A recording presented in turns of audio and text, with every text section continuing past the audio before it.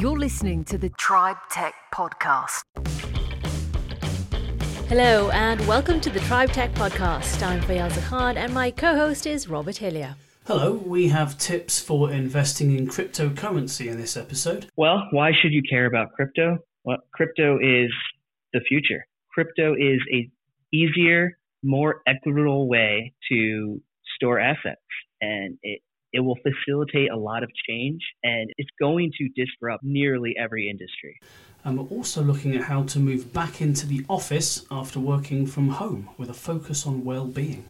That's right, many workplaces are looking to open again in June with reduced days to help staff get used to being back with people again.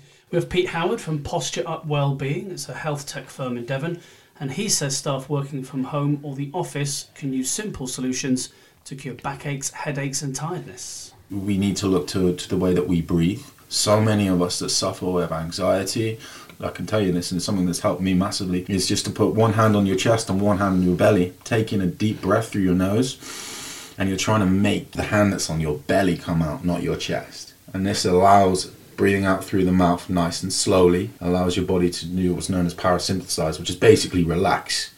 And if we can do that in that nice upright position with our feet on the ground, it's a great way in which just to ground ourselves and think, right, focus. We're also speaking to Andy Doyle from Filmily, who says he'll be implementing a mandatory 4-day week to help staff assimilate to normal life before going back to flexible hours again at his firm in Totnes. You need people there, really. And, we've all been doing Zoom calls with groups of people and the other platforms like Hopin and things like that. They're all great. There's no networking, really, and there's no, all the business is done with a beer afterwards type concept. We were just at South by Southwest this week in Austin, but we were all sat here on our computers and it was good and they did a great job, but it wasn't like just being there and soaking up the atmosphere. And again, it's that whole people to people thing. I think we need to have pushed for it harder for a while to get people up to speed again and to learn again in a way. But first, let's go to Derek Rodriguez from Gridlock, which is a cryptocurrency storage facility based in Bristol. So what I've noticed in the past decade, since I've been involved in cryptocurrency since the beginning, I was actually one of the first few to mine Bitcoin. It's normally a good story. However, I was also one of the first few to lose Bitcoin. So I'm intimately familiar. Yeah. I don't even know how much I lost. I can tell you it was at least 50, because that's the minimum that you could mine at that time. Oh my God, that's making me even sick to hear it. Jeez. Yeah. It's in the past. I can almost laugh about it now. 10 years has helped reduce the pain a little bit. But the problem still exists today. People are losing these assets, and there's stories about people digging through landfills trying to find a hard drive that has millions or billions worth of Bitcoin. And people are more and more moving to centralized storage models like exchanges. And that's great, right? That there's professional management there, but it defeats the entire point of blockchain, which is decentralized distribution of wealth and power. So what we're doing is we're trying to bring it back to its roots, trying to make it easy and safe for users to store it themselves, giving them full control of their assets. They don't have to worry about an exchange going down or getting hacked. They're in control of their assets, and our technology is helping make it easier and safer. So users don't have to be experts to do that. Could you be hacked though? So yes, you could. And here's the reason why I can say that happily. Because what we're doing is we're splitting your assets into pieces and putting them on different devices. So you might store a few pieces. Your friends and family in different areas around the world might store a few pieces. So the odds of you getting hacked and then a hacker would have to compromise multiple different devices around the world. It's nearly impossible for them to get the right devices and hack all of them at the same time. Right. So how exactly does your I'm calling it almost like a ledger, right? The way you guys would store Bitcoin. So it's almost this giant digital ledger.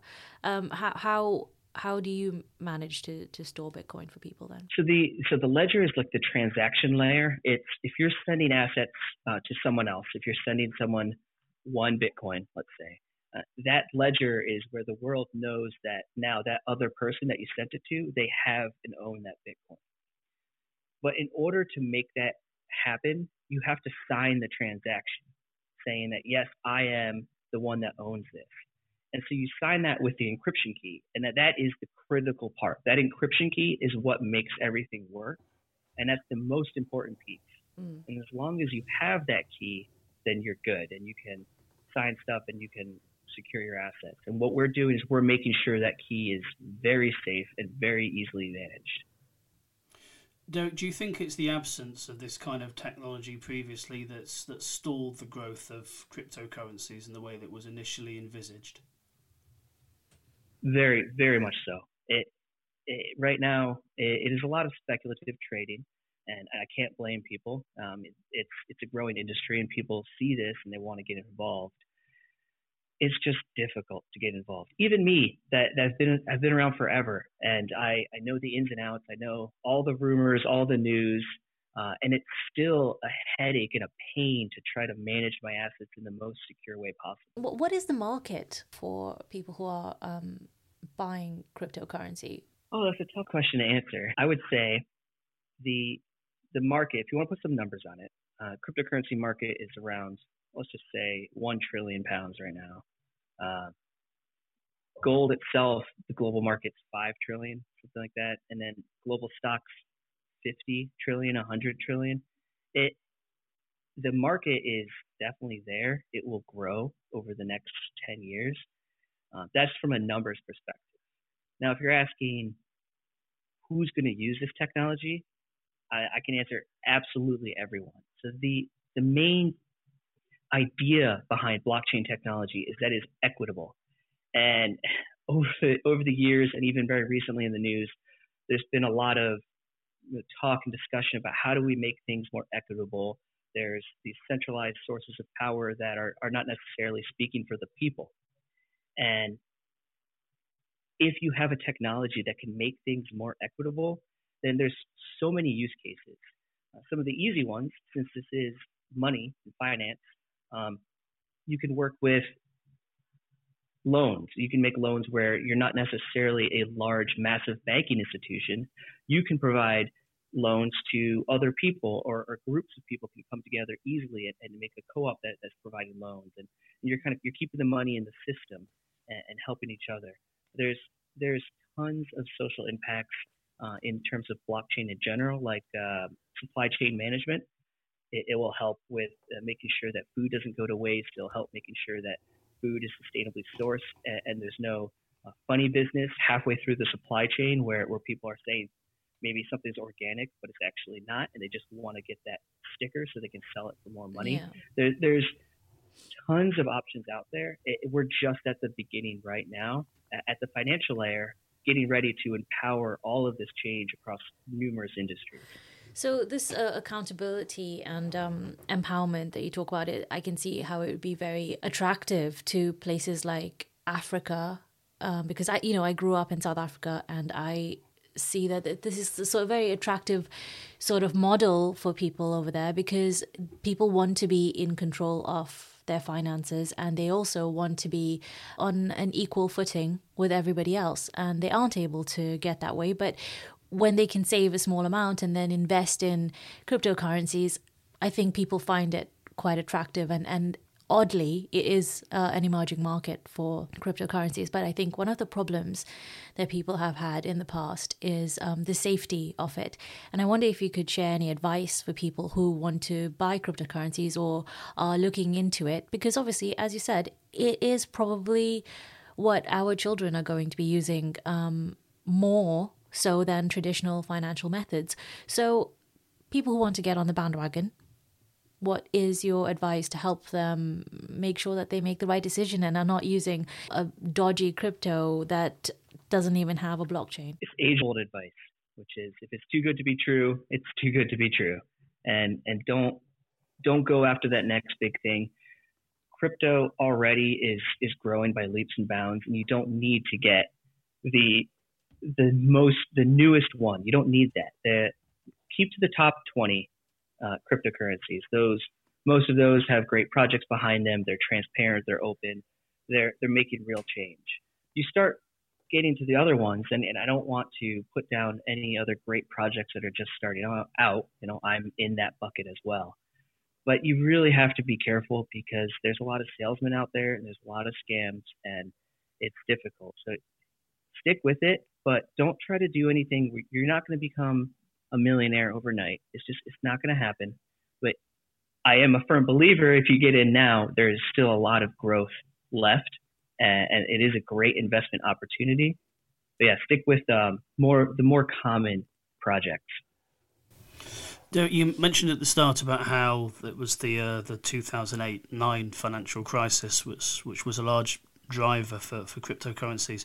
What are the larger international macro level events that are happening now or might be on the horizon, which will see a spike in interest and use and facilitation of cryptos? From a global perspective, the way I see it, as technology progresses, it's going to get better and better and more efficient. And what's happening is essentially people are becoming unemployable. And the skill sets needed to compete in today's world is becoming harder to obtain. And simply that's a problem because we are centralizing wealth and power. And I'm a firm believer that we're not doing nearly enough to fix that problem. And so, yes, I think over the next 10, 20 years, there's going to be big events in protesting and trying to help spread wealth back to the people. And I think blockchain is really going to be at the center of it all, simply because change only happens with money. I'm a firm believer in that. People will say, hey, I want this to happen. But when you ask them to open their pocketbooks, they're less inclined. Yeah. And so if you can make a way that is easy and cheap and free and say, look, this is the better option, that is the right path forward to helping this dire future that I'm afraid we're getting closer and closer to. Yeah, and I mean, I suppose that also events like Brexit and, well, the way we have all handled the COVID-19 lockdown and all of these things also add to the decisions that will be made in the future by future generations. But I also wonder, Derek, you have chosen to base yourself in Bristol, and that's amazing because it's in the Southwest. But why? Why did you choose Bristol, and why did you choose the Southwest? Yeah, so I actually came out here with my wife. She works for a large healthcare company, and they chose Bristol because it has a great healthcare scene and great tech scene. And so I came out here for that reason. And now that I'm out here, I really realize that Bristol has an even better startup scene. There's tons of resources for entrepreneurs to get started. I haven't even had a chance to access all of them because there's so many and they're all so great. And that's why I'm here. That's where the company is being built. And I think we're off to a good start. So with thousands of startups and other tech companies that we have across the Southwest who will be listening and thinking, okay, this is interesting. I hadn't really thought about this before. I've been thinking about lots of other things about recruitment and growing my company and what my market is. What advice would you give to them, and how can they benefit from knowing more about cryptos and how they might be able to help their business? That's a tough one. Blockchain is still in its infancy. We're past the hype cycle where you say the word blockchain and everyone jumps to attention. They're starting to realize it's going to be a slightly longer road than they wanted.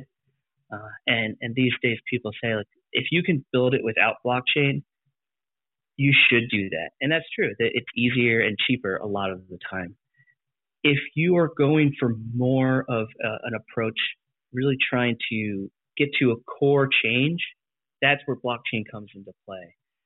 So maybe it's not the answer you're looking for. I would say maybe not blockchain, or at least not right now, because it's not quite adopted to the point where you can just jump in and plug and play. I'm hoping to do my part to make it plug and play, but it is still going to be a couple years before it's to that level. We've been speaking to some other people this month about now there's a lockdown map, which in theory means that by the middle of June everybody can return to the office if they want to, or a bit sooner if they do certain things. But your company has always had a fully remote working policy. Why does that work for you? And have you ever had any push or any drive to have people based together in an office? Yeah, well, we started during lockdown, right? We started growing, and we couldn't be together. And because of that, we've developed a culture that really allows us to work together remotely. Will we want to get back together? The answer is yes. At some point, we will want to at least say hi in person. And we've developed a great culture, but it's really taken longer than I would hope. We can't go to the pub and get to know each other on that one-on-one basis. And so that's been difficult, but we're growing. And since we're remote first, and the world is now looking at, well, how does the future going to work with remote working, and are you going to come in the office sometime? Probably not all the time. We're looking at that and trying to understand how we want to address it. And I think what we settled on is, look, some people don't want to go in the office, some people do. And it really should be your choice, because we're not limited by anything.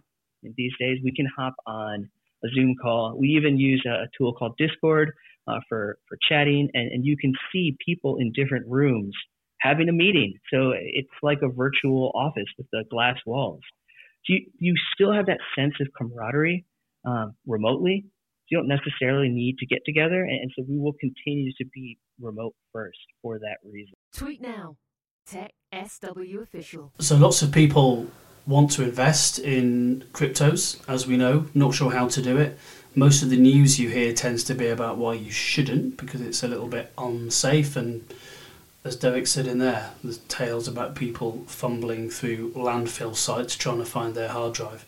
But this obviously has to stop, and it is stopping, and this is the kind of company, once again based here, that's going to help bring this to life by the looks of it. I mean, we'll definitely get him on again, because it was really, really interesting, and I think if this episode wasn't so jam-packed, we'd be able to touch on so many more issues. I mean, and it's also interesting that they have a remote first policy. I think a lot of firms are going to go remote first within the next 10 years because, as you said, future generations will probably find it odd to think that they have to go into a physical space to get a job done. I mean, Andy Doyle from Filmly told us his staff will probably need time to readjust to an office environment. We've always had a work from home policy if you want to, but everyone's, of course, had their own desk in the office. We're sort of sticking to that rule. I think the big change for us really is we've decided that from April, we're going to put everyone onto a 4-day week with no reduction in wages, and for a 3-month trial. And then we're saying Tuesday, Wednesday and Thursday, everybody has to be in the office. So that's the team together, and just for a period so we can all get to know each other again, if I'm honest. I love that idea. So I've been looking, Andy, through a big study that Microsoft have conducted about how people have felt about working from home. And the big thing that comes through, as you've just mentioned there, 65% say that what they miss most from going into the office is the social aspect and the socialising. So although they say that generally they are happier working from home, they do feel more pressure to always be available. But it's that social aspect that has had the most negative impact on people, which obviously you found as well. 100%. I mean, for me, the biggest loss to all this is those, in America, you call it the water cooler moments or the brown bag session at lunchtime. That whole just sitting with people and just chatting, and not booking a Zoom call and it being quite formal. And as you said, everyone talks over each other by accident and there's no direction to it. I think that social aspect of, I'm working on this, and have you thought about that with your project, and that creativity that comes into software development as well as creative roles, putting just a bit more forcefulness on Tuesday to Thursday you're in the office. Again, if someone says I've got a parcel delivery on a Wednesday, we're not going to go where you can't. But I really want everyone to build the relationships back so they feel comfortable talking to each other again properly, just as humans. It certainly seems like, according to this survey, again, that very few companies are willing to go 100% remote working 100% of the time, No. and it sounds as if you can see some of the negative benefits of that as well. Do you think though that there are clearly certain sectors which are much more able to have this kind of flexibility built in than others? You know, in terms of our work, you know, because people are just working on their own on a computer, doing their job. I mean, yeah, ultimately, it makes no difference if they're at home or at work or, you know, sat on their laptop by the beach. It doesn't matter. You know, it's all about delivery and whenever they want to do it. But if you're trying to organise, you know, if you're a consultant and you're working with groups of people, you know, you need people there really. I mean, you know, we've all been doing Zoom calls with groups of people and the other platforms like Hopin and things like that. They're all great. There's no networking really, and there's no, you know, all the business is done with a beer afterwards type concept. We were just at South by Southwest this week in Austin, but we were all sat here on our computers and it was good and they did a great job, but it wasn't like just being there and soaking up the atmosphere. And again, it's that whole people to people thing. I think we need to have pushed for it harder for a while to get people up to speed again and to learn again in a way. People will probably be feeling anxious anyway, and they will probably need a sort of bedding in period. And it sounds like you got ahead of the game on that, and you're actually creating this bedding in period to help people get back in the game before they are able to decide whether or not they want to work from the office or work from home. And even people who are generally not anxious, I've noticed that even those people say, actually, going back to the office, it's a little bit scary. And even people who... yeah, it's daunting. And, you know, just having to see people all the time. And one of my friends said she's finding it really hard to hear very loud sounds because she's in a very quiet area. She's actually on her own. All the meetings she's had so far is all Zoom calls, or she does this volunteering work for the elderly. But those are the only two things she does. And so she's now, if she hears a loud sound, she gets really scared. And she's like, I don't know why that's happened to me. But it's obviously because your brain has got used to a certain thing. And now you've got to go back to an office in 2 weeks. It's terrifying. Exactly that. I went to my office the other day. We had a workman come in and he was in there. There was a couple of other people had to be in the office that day. I didn't even know they were going to be there, but there was like 6 of us in there. And when everyone started talking, it was a little bit overwhelming. I couldn't hear myself think. And normally you think I could spend all day in that environment and just zone in on what I'm doing. But it did feel like this huge distraction around me. And in the end, we all ended up sitting in separate bits of the building.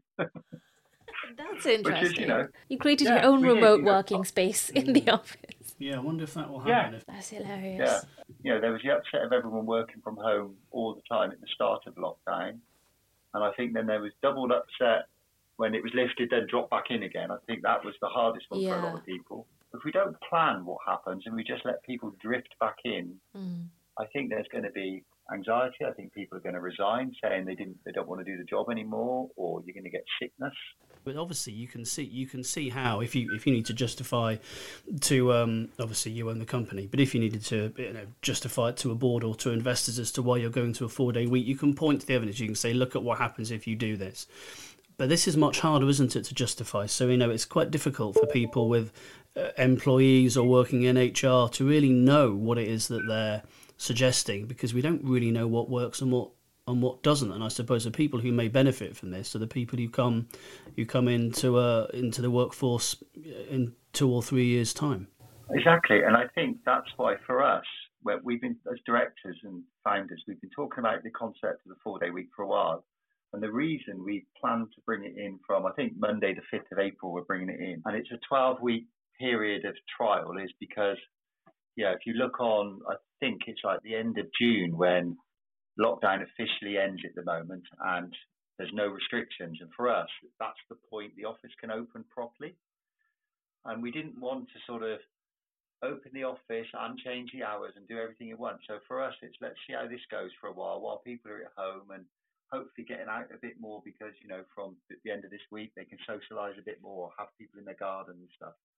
So I think for us, it was a really good date to go, we'll start this here. And as that comes to an end and hopefully it works and everyone, like you said, productivity doesn't get impacted too much and, quality of output becomes better and people are happier. Obviously, that's the key here as an employer. We've got a lot more responsibility than we used to have.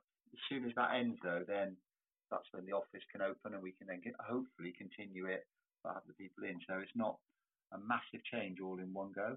We're not going to force the Tuesday, Wednesday, Thursday thing until the 21st of June. Excellent. Well, good luck. And I'm sure we'll have you on to chat about it. We should definitely see you. come live from Totnes on the 21st of June. Oh, I'd love that. Yeah, you're welcome. We've got a big space. We've got our bar, so you can come in and we can have a sandwich and you can say how's it going. Oh, amazing. We can celebrate the You're longest welcome. day of the year. Oh, yeah. Yeah. You're listening to the Tribe Tech Podcast.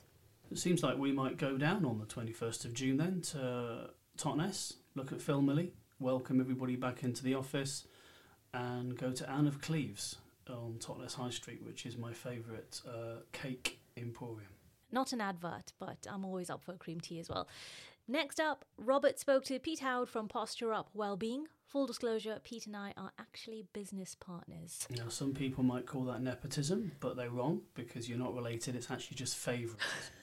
It isn't, actually. We were talking about well-being while you're working and going back to the office and making sure things are going to be better for staff. And who better to talk about it to than Pete, who's got a decade of experience. And plus, he's cured my carpal tunnel syndrome, which I suffered with for 20 years, and I don't have it anymore. So I thought he was amazing.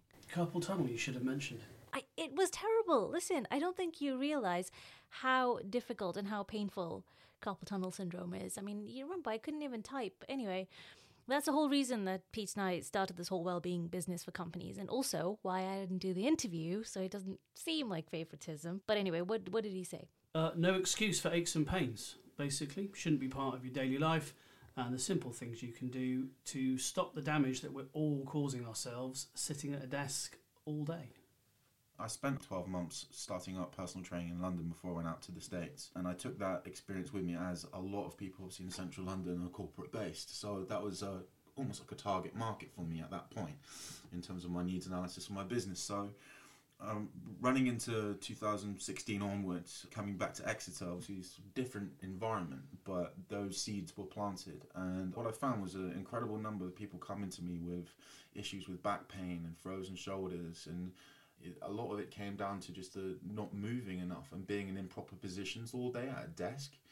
And not only that, as I've further gone down the line, I found that just the office lifestyle, the grab and go, the meeting to meeting, people aren't taking enough time out for themselves to say, hey, am I physically and mentally where I need to be to work, happy and with good productivity. And that includes the commute, of course, as well, doesn't it? Which for, I think the average commute time in this country is 45 minutes in and 45 minutes out. So that's being compounded, isn't it, before you even get into work, and then when you finish work and on the way home, which I suppose is one of the things that many people have benefited from over the past year. Yeah, I mean, that's probably one of the positives that we can take. Like you say, probably 60 to 90 minutes a day that we've now got to look inward rather than outward and resentful of traffic and late tubes and everything else that goes on. Because I find personally, living in a fairly small sized city, that my most resentful part of the day is driving to and from the gym. Yeah, exactly. Honestly, I'm like, God, exactly. this guy, God, that guy, what are they doing? Come on, hurry up. And not having that, you don't realise until you go back to the rush that that's actually a very stressful part of your day, if not the most stressful. Maybe we can look at putting that energy back into ourselves, not to empty the pot, but to fill it up with positive things, with movement, with breathing, with stretching, with maybe some meditation. The opposite of driving, if you ask me. Yes, a lot of great things can come from potentially, we're looking into the future of doing 4-day weeks and reduced time in the office and whatnot, that we can really create a great environment given the tools to make sure that we're physically and mentally well for where we need to be, not just at work, but for our lives as well. So if you look at the way that companies would handle health and well-being and handle posture, so there'd be often a fairly cursory look, wouldn't there, at the way that your desk might be set up and the height of your chair, and you might be given a riser for your monitor or whatever the official name is for that thing that you put your feet on, and then the box is ticked and then off you go. But clearly, the figures show that back pain and shoulder pain is the number one cause of work absenteeism in this country, let alone headaches and just a general feeling of lethargy and that post-lunch lull and the issues that we have with obesity and so on. What are the interventions that you were looking to do within that corporate environment that actually showed people how to manage that? Because obviously you can't help it. If you've got to sit at a desk and you've got to be at a computer, that's the way it has to be. But clearly for most people, simply making their monitor a bit higher was not the answer to what their problems were. So what were some of the initial things that you saw when you were working with corporations and with corporate clients that enabled you to have those kind of immediate changes, those immediate benefits? Sure. I mean, you've already talked about the back, shoulder and neck pain, the tension headaches, which come from what's known as forward head posture. The way that we sit, if we're not aware of our posture, no matter how good the ergonomic setup is, that's the way that our desk is arranged and everything else like that.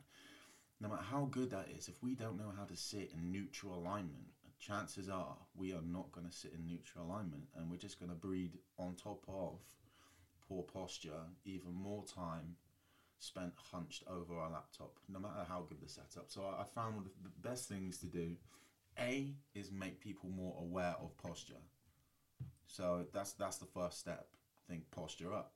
Number 2, do some basic stretching exercises around the areas that become tight through our seating positions at our desk. That can be the front of the hips, the low back, the bum, the glute area, and then also the back and neck. And also, apart from that, do some light strengthening exercises for the areas that become almost weak from the way that we're forced to sit every day in our slouch position. And just by tinkering with this lengthening and strengthening equation, we can improve posture. Again, with the awareness, it all snowballs in, and all of a sudden we're more upright, we're breathing better, brain fog's lifting, aches and pains are going down, the way that we shuffle in our seat and fidget, the time is reduced. And providing that we're taking time between our meetings and we're keeping healthy, are we sleeping well, are we hydrating well, how is our nutrition, the other lifestyle factors, then this all becomes a well-being umbrella, if you like, for home and the office. Do you think most people's home setups are likely to be better or worse than if they're in a normal office environment? I'm going to come in and say, not that I've seen many home offices, but I'm going to assume that they're worse because they don't have the formality of HR walking around and people checking in. But I think it's something that people should be so aware of, because I spoke about the relationship between ergonomic setup and postural awareness. I think you can't really say, I think we really need to integrate both of those. You can't, if your laptop is, you're looking down towards your knees, your head is going to be in front of your torso and creating tension through the upper neck as you look down. But again, if you already have horrible posture, no matter where your laptop is in front of you, no matter how your feet are positioned, you're still going to not really do yourself any favors. So it needs to be a combination of ergonomics and postural awareness. Now I know this because I've seen you in a room doing it. But the minute you say to a group of people, we're going to look at your posture, everybody immediately sits up straight because they know that they're not doing it. Yeah. So what are those ways that you can remind yourself? Because I find myself doing this a lot, and I do feel I would hope that I know more about this than most other people. But all of a sudden I kind of become aware of the way that I'm sitting and thinking, what on earth am I doing? And I'm hunched over, one shoulder's up, I've got my feet on the floor in a weird way. But you don't notice, do you, almost until it's too late, until you suddenly get a twinge or you get a bit of pain, you think, I've been sitting in this way for an hour. What are some of the ways that you can just sort of check in to remind yourself to continuously be looking at the way you're sitting and the way your posture is? Are your feet flat on the floor? Are we bracing through our tummy so that we're not just hunching over? Talking about the mechanical stress that goes on with the body, those people with bad posture don't realise it usually until they get some kind of knock-on effect from that, which is generally pain, and then they reach out and ask for the intervention. But there's some simple things that we can be doing as well, just making sure that we're trying to open up through the front half of our bodies as much as we can. So through our chests, people, the shoulders hunch forward. So if you can get into a door frame and hook an arm in there and try and get a stretch through the front of the shoulders, and take some deep breaths on each side, maybe sort of 30 seconds or so here and there. That kind of encourages the body to open up. It lifts the sternum, it increases the range of movement of the diaphragm as we're stretching. So actually the intervention for this is a snowball. I believe as soon as you start to work on posture and you feel the benefit of stretching and strengthening through the right areas, and these mechanical defects start to align, then you start to feel better, and then it becomes almost moreish. I mean, we could get onto a whole load of things that we've got on a YouTube channel, which revolves around just basically straightening the body out to start with. You know, before we do anything, we need to be mechanically efficient. We need to get the body to that neutral alignment, become aware of where that is. Foam rolling, using self-massage as a tool at home to loosen up our connective tissues and all sorts of stuff. But if, you know, it's all accessible from our YouTube channel, which is a very new startup actually. But if anyone wants to check that out, then it's going to be, you're going to be one of the first people to see it. And I hope there's some good information. I know there's some good information going in there. One of the things that really helped Fiaza, who's obviously not on this interview, is she wore one of those light foam casts on her wrist and arm for many, many months because she had what she thought was it is RSI, isn't it? It's a kind of RSI carpal tunnel, and it made no difference, and I'm not really sure what they're intended to do. But you fixed this, and it took about a week. Now, I don't know how easy it is to describe this in an audio format, but we know it's one of the biggest things that people get, isn't it? That tension and that tightness in the forearm, elbow and hand, because they're typing, particularly if it's exacerbated because you're not sitting properly. What is it that you told her to do that managed to get rid of it in such a short amount of time, and now which I think we're all slightly obsessed with doing? Sure. This is a funny thing for me because obviously I have dozens of clients, and people come to me and they say, this feels tight, and I say, have you foam rolled it? Have you stretched it? 9 times out of 10, the answer is no. Because if they had, they wouldn't need to be coming to see you. Which kills me, right? I'm the signpost. So she said, I'm suffering from RSI, which was basically tightness through the inside of the forearm. And I said, okay, well, she'd been to see other specialists, I think. And I just said, all right, okay, so let's stretch it. Basically, what I got her to do is if you take your right arm and turn your hand out so that your middle finger is facing at 6 o'clock with your palm facing the wall, and then press your palm into the wall with your hip square. That immediately opens up the muscles in the forearm.